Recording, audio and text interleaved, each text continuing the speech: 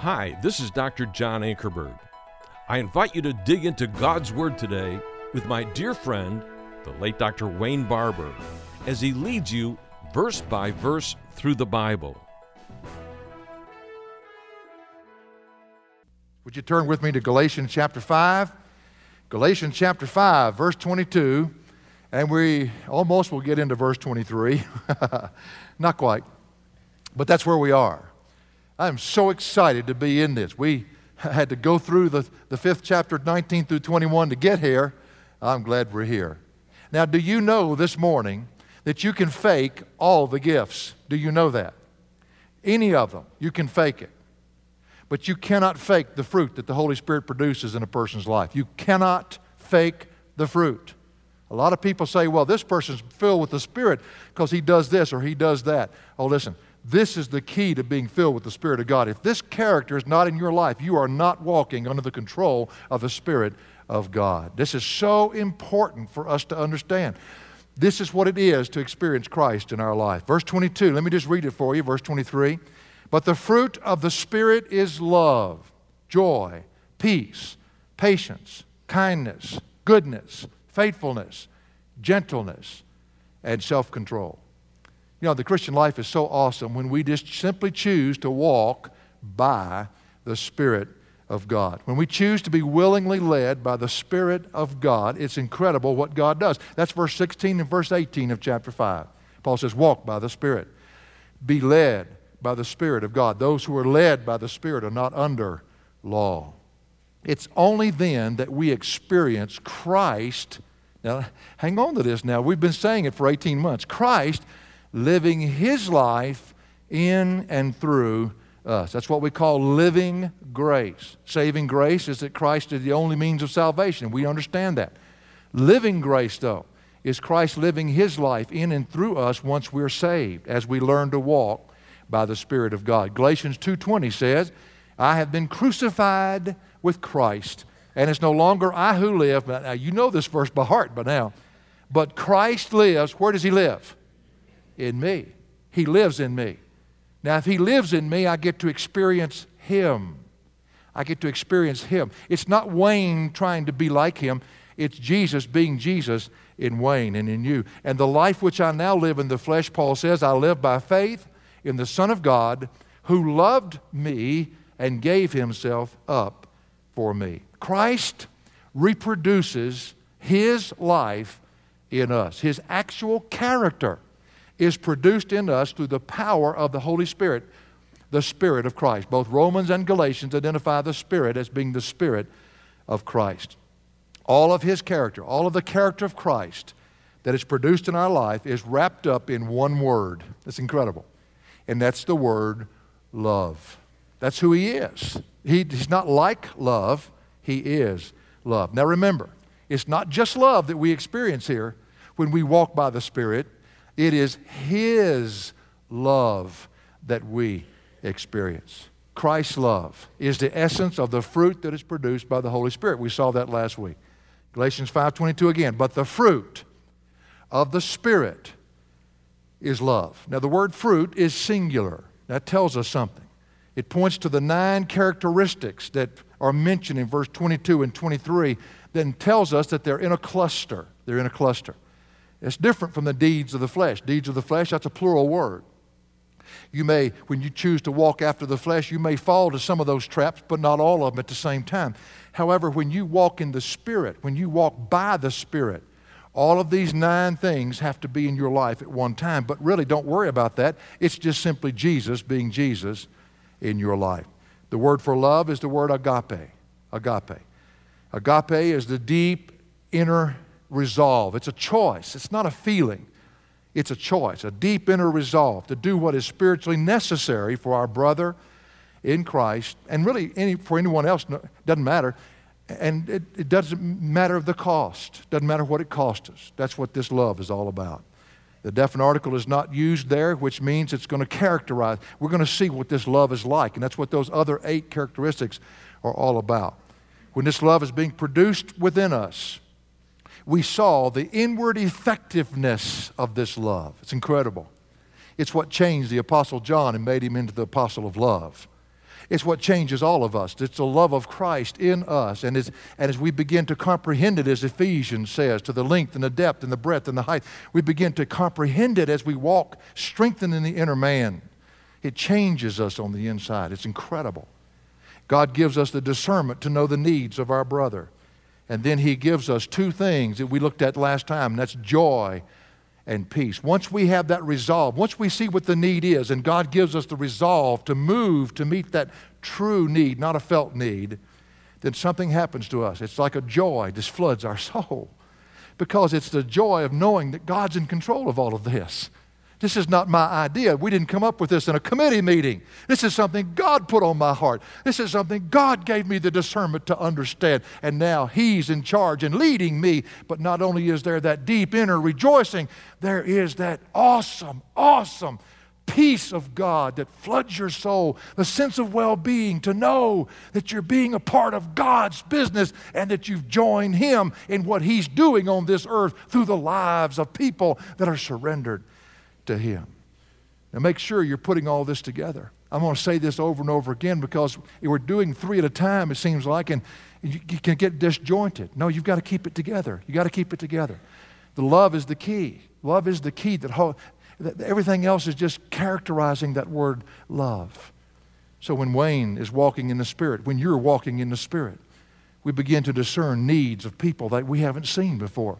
Felt needs and real needs are two different things, and no man in a group can come up with a real need. Only God can give that discernment.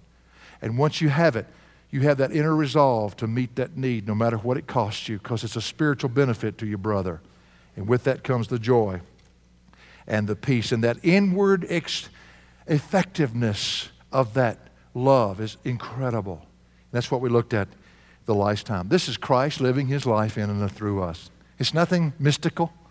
It's just Christ being who He is. He's still on earth. Oh, well, Brother Wayne is at the right hand of the Father. I know that. But in His Spirit, He still lives on earth in the lives of people who are truly walking by the Spirit. People can still see Him. They see Him every day. They see Him in you and in me. Well, we've looked at the inward effectiveness. Now we're going to look at the outward example of God's love. That's what we want to see next. The outward example of God's Word. Now, the words that we're going to come to now, each one of them, again, tie to that word love, teach us a lot about how this is going to be perceived by other people. Galatians 5:22, but the fruit of the Spirit is love, joy, peace, and then he adds an interesting word, patience. Patience. The word patience quickly tells us that there are going to be some brothers there in the body of Christ that are going to be the odd brothers. The only problem with that statement is every time I think somebody else is an odd brother, they're looking at me saying the same thing. It's in the eye of the beholder. But there are going to be some interesting people in the body of Christ. You see, you would not need, or I would not need this love if there were not some unloving people out there. If there were not any unloving people, we could just love everybody because everybody would love us back. That's the whole bottom line of what Paul's trying to say here in Galatians. I love to talk about children that are irritations so that adults that are listening can understand that maybe they have the similar characteristics. But it's just a lot more fun to talk about the kids. I heard the story about the fellow that had a young fellow in his home, a little boy, his son, 6 or 7 years old, 8 years old. He just a real smart mouth. You ever been around a child like that? Never knew when to keep his mouth shut. Always said the wrong thing at the wrong time. Sarcastic was not even a, I mean, you push it beyond that. That's not a way to describe him. It's an understatement. They go to the store one day, and the father gets him out of the car and says, all right, I'm going to let you go in here with me, but there are going to be some interesting people in here, and I don't want you to say one word about any of them. If they're ugly, you keep your mouth shut. If they're short, you keep your mouth shut. You just don't say anything about them. So they go in the store, and the little boy's wonderful. He's just as quiet as he can possibly be until they started checking out. And this large lady, mature in all aspects of life, was standing in front of them in the line, and he knew immediately what that little boy was thinking. And he just looked at him and just gave him that hard look like, don't you open your mouth and say a thing. Well, the lady had a beeper on. And so they were checking her out, and all of a sudden the beeper went off, and the little boy jumped up and said, "Daddy, Daddy, get out of the way. She's backing up." Well,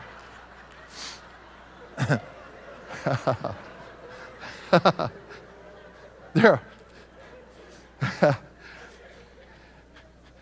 That's a kid. There's some people like that in the body of Christ. And we're all going to have to deal with them down the road, and that's why Paul is telling us what he's telling us. The beautiful thing is that God, now listen to this, God gives us a resolve in our hearts, now listen to me, not only to know their need, but to meet the need of those kinds of people that are in the body of Christ. You tell me that somebody being filled with the Spirit is filled with the Spirit because he can speak in another tongue, stand on his head, stack BBs, do heal. Listen, that doesn't impress me a bit. Not one bit. What impresses me is when I see a person that's being chewed up, and I mean spit out by somebody, turn right around and love that person and meet the need of that person. That's what God is all about. The resolve to meet their spiritual need will also involve the very patience of Christ Himself. Now understand, it's not just patience, it's His patience. We're experiencing Him, folks. We're experiencing Him. It's not just patience, it's His patience. The word for patience is the word macrothumia. Macrothumia. Macro means long, and the word thumia means passionate suffering. Long, passionate endurance or suffering with somebody. It's the characteristic of God. It's how He looks at you and I. It is long suffering. It's the supernatural ability to tolerate a person whose behavior and demeanor is irritating, to say the least. We think we've had it bad in putting up with unlovable people, but just think of what God has to put up with. Have you ever thought about that? If it's His patience, look who He has to put up with. If you don't understand what I'm saying, look in the mirror real carefully when you go home tonight. You know, just the very fact that He puts up with us shows the patience that God has. Paul was so honest. I love the Apostle Paul. And in 1 Timothy chapter 1, verse 16, he made a statement. He said, "Yet, by the way, let me explain to you that when we don't put the Scripture on the screen, I'm trying to get you to turn to those Scriptures." And somebody said, "Wayne, slow down then." Okay, I'm slowing down now. Get in the New Testament, go to the right, go to the 3 T's, Thessalonians, Timothy, and Titus. And right in the middle of it, you'll find 1 Timothy 1:16. I just want people to love their Bibles. I want you to bring your Bibles with you. I don't want to put them up here on the screen so you can go home and not worry about it all week long. I want it to be real to you. That's my heart. So understand, nobody's telling me to do that. That's my call. 1 Timothy 1, verse 16. It says, "Yet for this reason I found mercy." This is Paul talking. "So that in me, as the foremost, the chief, Jesus Christ might demonstrate His perfect patience." Watch this. "As an example for those who would believe in Him for eternal life." What Paul just simply said there was that He was the kind of sinner that Jesus came to save. And implied with the word patience means, Paul says, I was obnoxious, hard-headed, opinionated, but God had patience with me and brought me to my salvation. He said, I was an example of how God has patience for all of us. God's patience is remarkable. It's remarkable. His willingness to put up with folks. And I have to say it again, like me. Why does He put up with me? I don't know. But it's because of who He is. And His love is filled with His patience. Don't separate the two. Because He loves us, He's patient with us. Just to think that we can actually experience His patience towards others. Now, the Apostle Paul speaks to the religious Jews in Romans chapter 2. If you'd like to go back to the left. If you're in Timothy, go left to Romans chapter 2. In verse 4, he's identified his audience in verse 17 as being the Jewish religious Jews there. And again, I'm not knocking Israel. I'm just saying these were the hardliners. These were the ones who adamantly rejected Jesus as the Messiah and were very ruthless in what they did. Verse 4 of chapter 2, and he makes a statement to them. He says, "Or do you think lightly of the riches of His kindness?" And look what the words he puts together here. Kindness, tolerance, and patience. Does that tell you about the behavior and demeanor of others? not knowing that the kindness of God leads you to repentance. You know what Paul's saying to him? Don't you understand how God has put up with you to this point? Now, if he's saying that to Israel, think what we Gentiles have to think about. We were the pagan world. And he said, he's reminding them of the long suffering of God. We're studying the book of Judges on Wednesday nights and invite any of you to come. It's awesome. But we start watching that cycle of sin. They go from sin to sorrow, to salvation, to security, to sin, to sorrow. And it's just a cycle. They just continued not to be willing to trust God. And yet he loved them, and his patience with them endured their behavior. When we walk by the Spirit, which Paul talks about in Ephesians a little bit differently. You see, it's not the same. The Bible doesn't say 7 different things. It says the same thing 7 different ways. Let me just read it for you. Ephesians chapter 4, we've been there quite a few times. Paul says in verse 1, "Therefore I, the prisoner of the Lord, implore you to walk in a manner worthy of your calling." That's the same thing as walking by the Spirit. That's the same thing as being filled with the Spirit. That's the same thing as walking in the light. That's the same thing as abiding in the vine. Walk in a manner worthy of your calling. And then he says in verse 2, and he shows you what's going to come out of that. With humility, and all humility, and gentleness, and then he adds our word, with patience. And he begins to give us another clue that we're going to need it. Showing tolerance for one another in love. That's interesting to me. He talks about Jew and Gentile in chapter 2, and that's what he's trying to show here, having tolerance for one another. And then he says in verse 3, being diligent to preserve the unity of the Spirit in the bond of peace. And I want you to notice, he didn't say produce. You can't produce unity in a group of people. Only God can produce it. He's told us to preserve it, not to produce it. And what preserves it is when people walk by the Spirit of God and the love of Jesus is being manifested in their life, and they're seeing the need of each other, and they're filled with joy and His peace as they go about meeting the needs of others, and then with the patience to tolerate the people that are unloving. When I first went into ministry, honest and truthfully, I believed at that point in my life, to show you how ridiculous it was, I believed that everybody in the church just loved Jesus, was in the Word every day, walked with Him, and when we came to church, it was going to be like a revival every time I came to church. That's just what I thought when I went into it. Oh, brother. Now that my son is here and my son-in-law's in the ministry, they're beginning to learn what Paul is trying to tell us, that they're going to be hard-headed people in the body of Christ. I've been one of them. Have you been one of them? I've been one of them. That will not walk by the Spirit of God, and therefore you're going to have to deal with them. How do you deal with somebody that's unloving and irritable and just can't say nice things? And Paul says you love them. And the only way you can love them is the Spirit of God has to produce it in your life, and He'll give you a joy and a peace, and even if you deal with the irritating people, and He'll give you even a patience to endure, to stay with them. Well, as I said earlier, this very word patience tells us all. We're now seeing the type of people that are in the body of Christ. You know, if everybody was just like us, it'd be okay, wouldn't it? I've said it many times, if it wasn't for people, I could live the Christian life, but that's a wrong statement. If it wasn't for people, then I wouldn't need that which God has given me to live the Christian life if I'd have said it right in the first place. That's the way to say it. Paul in Colossians, let's go to Colossians. I don't know where you are, just go right. I think you're in Romans. Go right. Past Philippians and be the first corner that you turn on there. Colossians chapter 3 and verse 12. And Paul does a very similar thing here. Again, he's showing us that everybody's not going to be full of joy all the time, and you're going to have to deal with that. Colossians 3:12. It says in verse 12, so as those who have been chosen of God, holy and beloved, put on a heart of compassion, kindness, humility, gentleness, and patience. Now, if you study Colossians and Ephesians, all he just simply said was put on Christ, because these are things that speak of Him. But then watch what he does here. Verse 13 of Colossians 3, bearing with one another. What does that tell you? If we had a discussion time right now, what is that going to tell you right here? Bearing with one another. Why would we have to bear with one another if everybody's walking by the Spirit? Everybody's not walking by the Spirit. So therefore, bear with one another and forgiving each other. Why would you have to forgive each other if you're in the body of Christ and having revival all the time?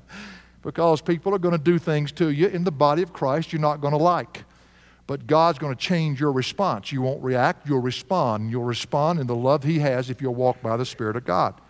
Whoever has a complaint against anyone, that never happens in the church.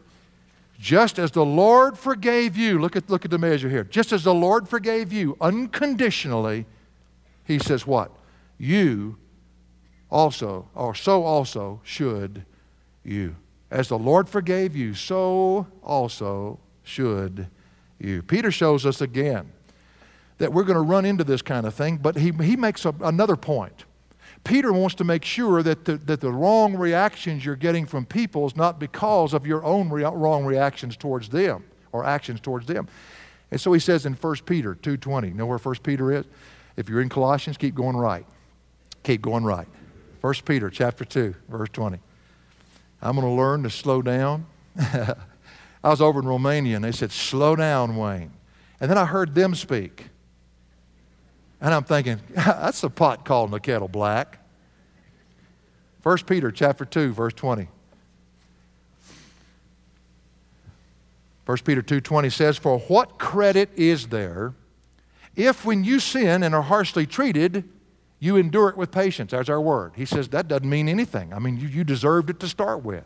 But then he said, but if when you do what is right and you suffer for it, you patiently endure that, or do it, this finds favor with God. So Peter just wants us to say, now wait a minute, make sure you understand what he's not saying. Some people are going to treat you wrong because you've treated them wrong. But he says, now listen, when you're doing what is right, you're walking by the Spirit and you suffer because of that, and then you're patient, that's God in you. That's God in you. And that's worthy. That's noteworthy. The word patience, the very patience of Christ Himself is manifest in us when we're walking by the Spirit of God. When we're experiencing His love for one another in the body of Christ. When we are filled with His joy and peace as we seek to be about which He is doing in and through us. And it's always geared toward the person who treats us in a very irritable way. Well, the people that are intolerable are all around us. But he adds a word to that word patience. And the word patience is first of all, the ability to tolerate, to bear up under in a sense. There's another word for circumstances, epomeno, but this is the word makrothumia, which has to do with people. But then he adds another word that'll help us out. He says kindness, kindness. Patience, kindness. You see, we're not talking about grin and bear it. A lot of people hear this message and say, well, I guess I better love them and just suck it up, boy, grin and bear it, and you can deal. No, that's not what we're talking about at all. In fact, if you're dealing with the character of Jesus, not only is He patient, but there is a kindness that goes along with that. Now let me explain the word kindness, because we need to understand this, all of us. The word kindness is the word Christotis. Christotis. It does not necessarily refer to what a person does. I guarantee you, if you're thinking of the word kindness right now, you're thinking about what somebody did that was a kind act towards you. That's not what he's talking about. That comes up next. What he's talking about right here is the tender heart that a person has before he ever does anything. It's talking about the heart of the individual. It's talking about the motivation of the individual. Not grin and bear it. It's a true love here. And that true love is manifested in a tender heart towards people around them. It's associated with the love of Christ in Titus chapter 3. Let me just read it for you. Titus 3 and verse 4. But when the kindness of God, our Savior, and His love for mankind appeared. The kindness of God, our Savior, and His love appeared. The two are tied together. That's exactly the way God looked at us in this world. Irritating to Him, except He loved the sinner and He hated the sin. And with His kindness and His love and His patience and His joy and His peace, He came to die for us on the cross. That's God's intention towards you and I. This is a beautiful word, this word, kindness. God's love so tenderizes us when we experience Him in our life. It just melts us down. You can't be mad at somebody if you're in the presence of God. You can't do it. You can't do it. You can't even have a wrong thought towards them when you're in the presence of God. God tenderizes you and settles you down and melts your heart down. That's what He's talking about. It's when the sting has been taken out of your heart when you see somebody. You know what I'm talking about? Raise your hand if you know what I'm talking about. Yeah, you know what I'm talking about. Every one of us have been there. Somebody hurt you. says something, you find out about it, does whatever, and you have a sting in your heart, and you don't even want to see them. When you see them coming down the aisle, you'll walk another way just to get around them. But when you're walking by the Spirit of God, God tenderizes you and removes the sting that's in your heart and gives you a love for that person. That's God working in you and in me. It's kindness. It's His kindness. The word kindness is the word used for wine that is mellowed. I don't know anything about wine. I personally think I've tasted cough syrup a whole lot better taste than that stuff. Oh, but some people have to have it. I think one of their problems is they've never looked in Scripture about being an offense to a weaker brother, but that they just seem to, somehow they hadn't gotten that far in their Bible study. They're still in Proverbs somewhere. I was over in Romania, and I didn't know anything about wine. And they had the Lord's Supper. I didn't know that they didn't use grape juice. I didn't know that. I didn't know that they used real wine. Never had any in my mouth before in my whole life. And I've never been a sipper of anything. I'm a guzzler. Don't you ever ask me to sip anything and put a straw in it. That's just sissy stuff, man. I didn't grow up that way. You guzzle, man. If you're a man, you guzzle the thing. And it came time for, they had glasses. They didn't have little cups. I found out a lot of that stemmed out of the Greek Orthodox background. They actually believe it becomes the blood of Christ. And so therefore, if you open a bottle, you got to finish it. That's convenient. They said when it snowed 2 feet, they always had a few deacons to make it because they wanted to make sure they had the Lord's Supper that day because they had to finish the bottle. Anyway, I had that cup. And I just took it and drank the whole thing. Well, you know how it has a little bit of a kick. I've never experienced that before. I mean, it burned all the way down to here. And as I was trying to recover, they asked me to pray. And so I tried. I went, Our Father. Nothing came out.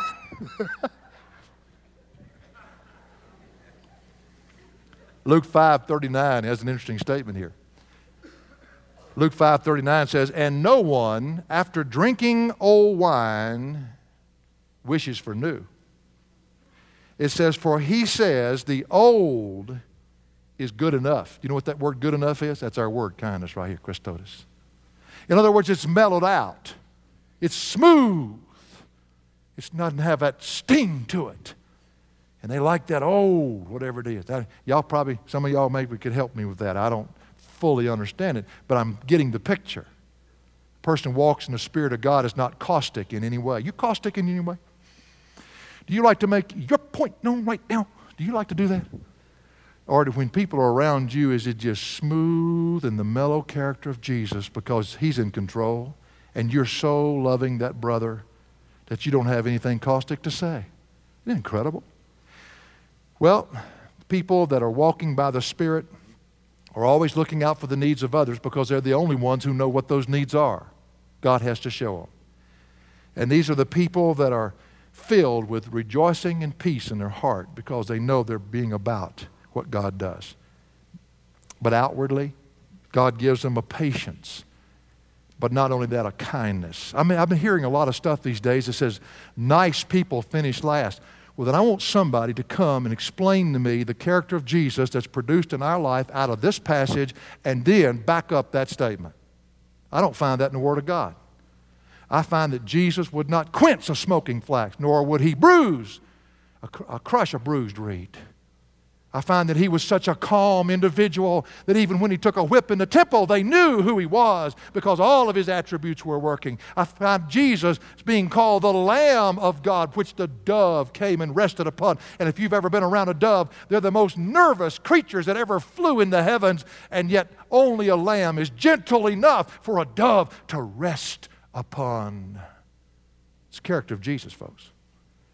We need to get off this kick about the wheel that squeaks gets oiled and get with walking by the Spirit, because the character and demeanor of an individual who knows Jesus and walks in His love, he's been mellowed out. He's been smoothed out. The caustic qualities of his life have been erased, and there's a pure love for people that he deals with. This word kindness is used in Matthew to show how precious His intentions are for you and I when we surrender to Him. He says in Matthew 11:30, for my yoke is easy And my burden is what? You know the word? Light. You know what the word easy is? It's our word, Christotis. My yoke is kind. I don't have hard intentions for you. I have wonderful intentions for you. And my burden is light. You know, even His commandments are not burdensome. Do you realize that when you're walking by the Spirit? 1 John 5:3 says, for this is the love of God, that we keep His commandments. And His commandments are not burdensome. The only people they're burdensome to are those who don't want to do them. So patience, kindness. And then Paul begins to show the outward manifestation of, this is the first time we've seen it, the actual deeds that are done. He begins to show it in action. And it's our third word. It's the word goodness. Goodness. Galatians 5:22 again, but the fruit of the Spirit is love. His joy, His peace, His patience, His kindness, His goodness. The word goodness there is the word agathosini. It's the word that means to, it means to do something for somebody that is so benevolent that person probably can never pay you back. But it really ministers to their need. That's that word. It has no thought in this for yourself whatsoever. This is totally benevolent good. There's another word for good, which means constitutional good. This is the word that means benevolent good. The way God is to you and to me. People that don't deserve it. Probably their behavior is obnoxious. But God in us directs us to do for them what they need. It is this goodness, by the way, that baffles the people that are in authority. Do you realize that Christians are the biggest problem to Christianity? If we'd walk by the Spirit, you see, that's the garment of Ephesians 4. If we'd walk in the Spirit, walk by the Spirit, then God would produce a character within our lives that disarms the pagans in this world, particularly in government. The reason governments have been so harsh many times has been because of the characteristics of believers. They wore in the wrong garment. It says in Romans 13, and which is the issue that Paul's dealing with, a Roman government and a pagan government. And how do you respond to a pagan government? And he says in verse 3, for rulers are not a cause of fear for good behavior. My wife's so funny. We'll be riding down the road and be a policeman, and she'll just beat me up, letting me know that policeman's sitting there. And I said, Dinah, the wicked flee when no one pursues. You know, I'm not doing anything wrong. But she's always making sure that I notice that policeman wherever it is. I mean, isn't it funny how we all are? And if we're doing good, you don't have to fear that. That's what he says. For rulers are not a cause of fear for good behavior, but for evil. Do you want to have no fear of authority, Paul says? And I imagine every one of them said, whoa, yeah. Do what is good, and you'll have praise from the same. Do what is good. What do you mean good? I don't mean help a little person across the street. It means do something benevolently good for them that has no thought of return back to yourself. That's divine. We can come up with other excuses for what we call good. I'm talking about what God wants to do through our lives. Over in Romania, the pagan government of the communists, in a particular city, they had a church that wanted to build, a pastor wanted to build a church. They didn't have a building, and they were growing. And they went to the mayor, which was right. And the mayor said, absolutely not. So they got together and they began to pray and said, God, we don't know what to do. We can't go beyond what they've told us. And so God put on their hearts to love those people. God created a love for those communist people. They went back to him and said, do you have any building projects you have going on around the town? And they said, yes, we do. And they said, can we help you? And he said, well, we haven't got any money to pay you. Oh, no, we're going to do this for free. We just want to help you. And they began to build some of the projects that they had around the town. And the mayor just couldn't believe it. And he went to the leader of the believers there. He says, what is it about your people? They work so much harder. They have such a greater character. They have a smile on their face. We have people we pay, and we can't get them to work this hard. And they certainly don't have the right attitude. What's the difference? And they were able to share Christ with him. And he said, I'll tell you one thing. Because of the way you have acted, you build your church. And by the way, I've preached in it. And I'll tell you what, it's beautiful. Because of the testimony of believers who walked by the Spirit of God. You see, that's what we're talking about. That's what God produces in our life. Let me tell you another passage in Romans 12. Unless you want to turn there with me, turn, if you're over to the right, go back to the left, Romans 12. Several verses here, so turn over there with me, Romans 12. I want you to notice a verse here that God has to remind me of from time to time. You know, it's bad when you're created 6'7" and you weigh 260 and you can handle a lot of things. When God says, I'm sorry, Wade, you can't use an ounce of it. You do it my way. I'll produce something in you that's different. Romans 12:19. Romans 12 and verse 19 says, never take your own revenge, beloved, but leave room for the wrath of God. In other words, God will handle it. Don't you worry about it. He says, for it is written, vengeance is mine, I will repay, says the Lord. That word vengeance is not vengeance. It's righteousness is mine. You see, righteousness means you're just. And only God knows how to judge. He says, I repay that exactly what is owed. I'm not like you, Wayne. You would overpay. You see, if I was one of the two witnesses in Revelation, it wouldn't be a person living. Because, you know, when you get on the interstate highway, they speak and flames come out. I just burn all the cars. I mean, he says, Wayne, you're not the one, son. I'm the one, and I judge righteously. Righteousness is mine. Justness is mine. And he says in verse 20, he tells you, now what do you do? But if your enemy is hungry, feed him. And if he's thirsty, give him a drink. For in so doing, you will heap burning coals on his head. Do not be overcome by evil. Now look at this. But overcome evil with what? With good. What kind of good? Benevolent good, which never has a thought for yourself, only for the need of the person, no matter if he's a pagan or what. That's what God creates in our life. The word goodness can be manifested through what you say to somebody. And I want to tell you, people that say, sticks and stones may break my bones, but words will never harm me, they lie. I'd much rather be beaten, wouldn't you? Boy, those words are much more powerful tools to bring you down. And it says in Ephesians 4:29, let no unwholesome word proceed from your mouth. No rotten, stinky, smelly word. That's what the word means. But only such a word as is, here we come, is good, benevolently good. And what's it good for? Edification, building somebody up, not tearing them down. According to the need of the moment, so that it will give grace to those who hear.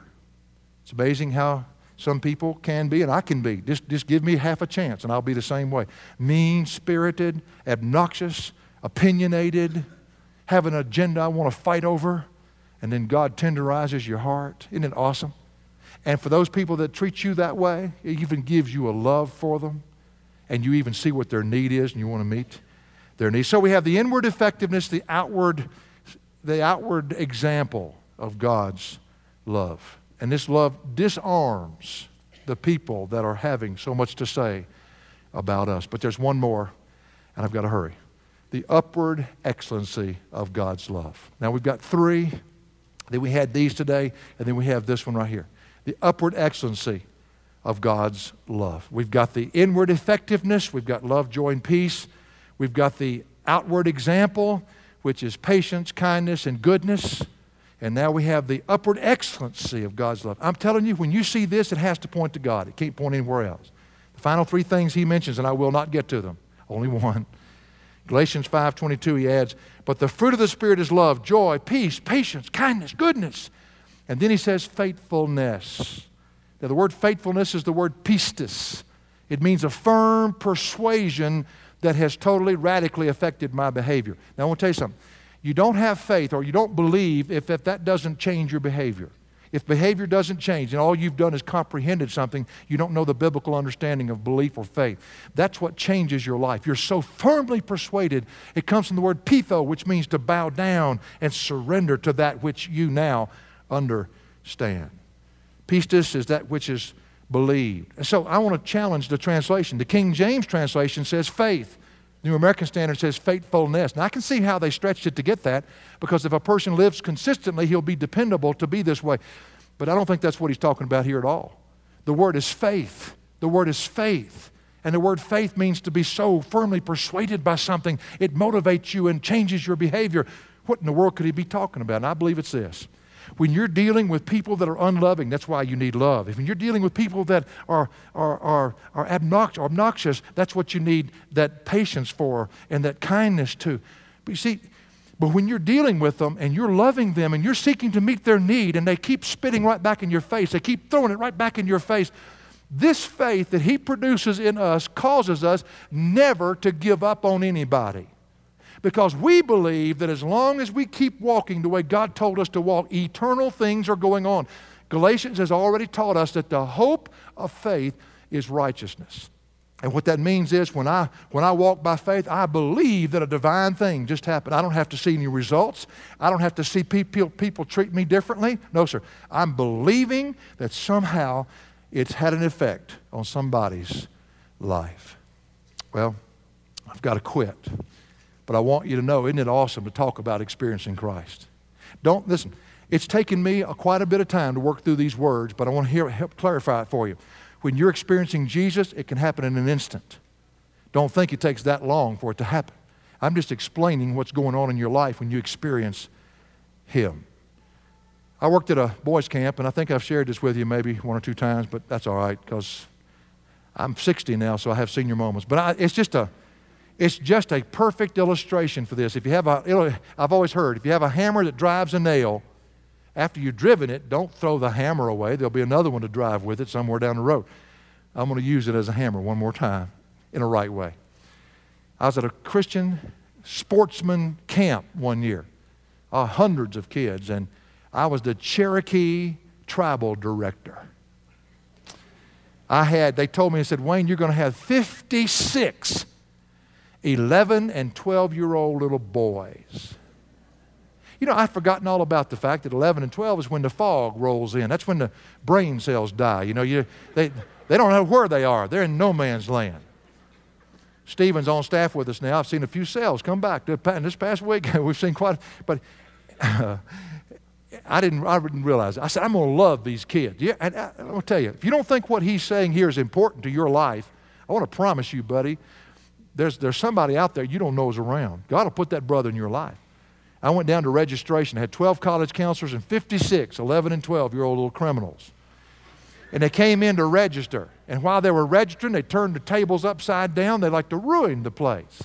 I'm thinking to myself, man, these kids are animals. One little kid came in, had hearing aids. I liked him because I wear hearing aids, and I thought, you know, he's handicapped. He'll be my friend. Boy, was I wrong. You could have hung that kid from the nearest pole and thrown darts at him 10 minutes after we met him, for all I care. I mean, he was the biggest pill. You know how he buttered his corn on the cob? He'd butter his hand, then take his corn on the cob and rub it in his hand just to make the butter get on it, just to irritate us. Little numbskull. We ran him around the lake at 3 o'clock in the morning, stood him in the corner, took his eating privileges away from him. That drove us nuts. We were going to celebrate. Remember I said Christian sportsman camp. We were going to celebrate when he left, buddy. We're going to celebrate. The day he was supposed to leave, or the last day of the session, the director came by and said, Wayne, I've got some bad news. I said, what's that? He said, Scott's going to be here for another 4.5 weeks. Whoa, man. I said, don't tell me that. I got counselors that want to teach him how to swim at the bottom of the lake tied to a cinder block. Somebody's going to kill this kid. I mean, he is a pill. Well, we got all of our counselors together, 12 of them, and one of them was a college freshman. Now, what do they know? The dumbest people on earth. You know, they're seniors, and they go through 3 months, and now they don't know anything. And so he's sitting there, and this college freshman said, well, maybe he doesn't know Jesus. I said, listen, we've got problems. It's a serial killer. Now, move on. We tried to come around. Finally dawned on me, God uses the foolish to confound the wise. Maybe he doesn't know Jesus. That's the problem. What's wrong with us at a Christian sportsman's camp? So we repented, and we got the file folders out and looked at his file. His mom had been married 5 different times. He didn't know who his daddy was. Shipped off to a boarding school during the year. Some camp got him for 9 weeks during the summer. We didn't know any of that. So we asked God to forgive us for our callous way of living, and we asked him just to love this kid through us. Well, 3 weeks into the session, glory be, that little boy came to know Christ. It was so awesome. As a matter of fact, it was like a revival started. People were thinking, man, if he can save him, he can save me. You know, it was amazing. The last night of the session, after 4.5 weeks, the last night we had a big campfire. And we had our Indian garb on. And now, don't go there, okay? I had my loincloth. See, you've already been there. You've gone there. I told you not to do that. Sort of a scary thought. Had my headdress on and my war paint on, and we came in and we had some more fun, and we just had a wonderful time. We had 200 and some people there from the families, and I was going to mention the rewards. There were 2 awards. One was the best camper, award. Don't get ahead of me. Salvation's one thing. Sanctification's another. God's got a long haul. Just get. He's not the best camper. But secondly, was the most improved camper. And he won that. 56 kids voted for him and all their 12 counselors. And I got to call out his name. After we'd done the best camper, I called out his name. And the only award he probably ever has gotten in his life is the most unlikely to succeed or something. So he came up, and I gave him a plaque with shellac on it and some cans. Probably cost us $6.98. He loved it. And he turned around, and I put my hands on his shoulders. I said, Scott, would you like to say thank you to all these boys out here and your counselors that voted for you? Every one of them voted for you. And that little boy tried to open his mouth, and that rascal, that unemotional little rock, broke. And he stood there and sobbed and sobbed and sobbed. And God froze that moment in time for me. And he said, Wayne, this is what ministry is all about. It's not bigness. It's not churches. It's not choirs. It's not mission trips. It's people. And if you're not going to walk by the Spirit of God, you're going to walk right by them and never see them, because you wouldn't know their need from a hole in the ground unless I showed it to you because of my love in you. That's what God showed me. Well, we got in a big circle. Man, he started crying. I started crying. The kids started crying. The parents started crying. It was a blubbering mess there, but it was just so tender, so precious. I got in a big circle, took their hands. While I was praying, I felt the little arms go around my waist and a little head buried itself in my lap, and I knew who it was. He had broken out of that circle and come over and just grabbed me and held on to me and just sobbed. When I finished, I just held that little boy to me, and I'm sure we must have stood there for 45 minutes, and neither one of us could say a word, just broken. That precious little kid never been loved before in his life, and now he's got a friend that sticks closer than a brother in Christ Jesus. Next morning I saw him, I tried to talk to him, it started all over again. He started crying, I started crying. Got him on the bus, put my hand up next to his because I could reach his hand on that Trailways bus. Only 4 of them on the bus. 3 of them were going to meet their parents for vacation. He was sent back somewhere that somebody would pick him up. It was so sad. And I walked with my hand next to his hand all the way down to that wagon wheel at Camp Rockmont.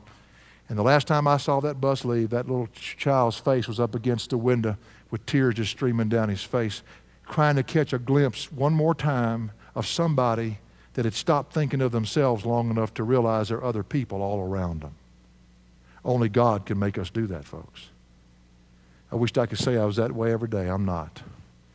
But thank God I know where to run to when I'm not. When you walk by the Spirit of God, He produces His character, and it will be love. And if that love is real, it'll be characterized by joy and peace and patience and kindness and goodness and faith beyond anything you've ever seen, to believe that the way you're treating somebody is going to have an eternal effect somewhere down the road. For additional resources or to view our TV program, log on to jashow.org. That's jashow.org.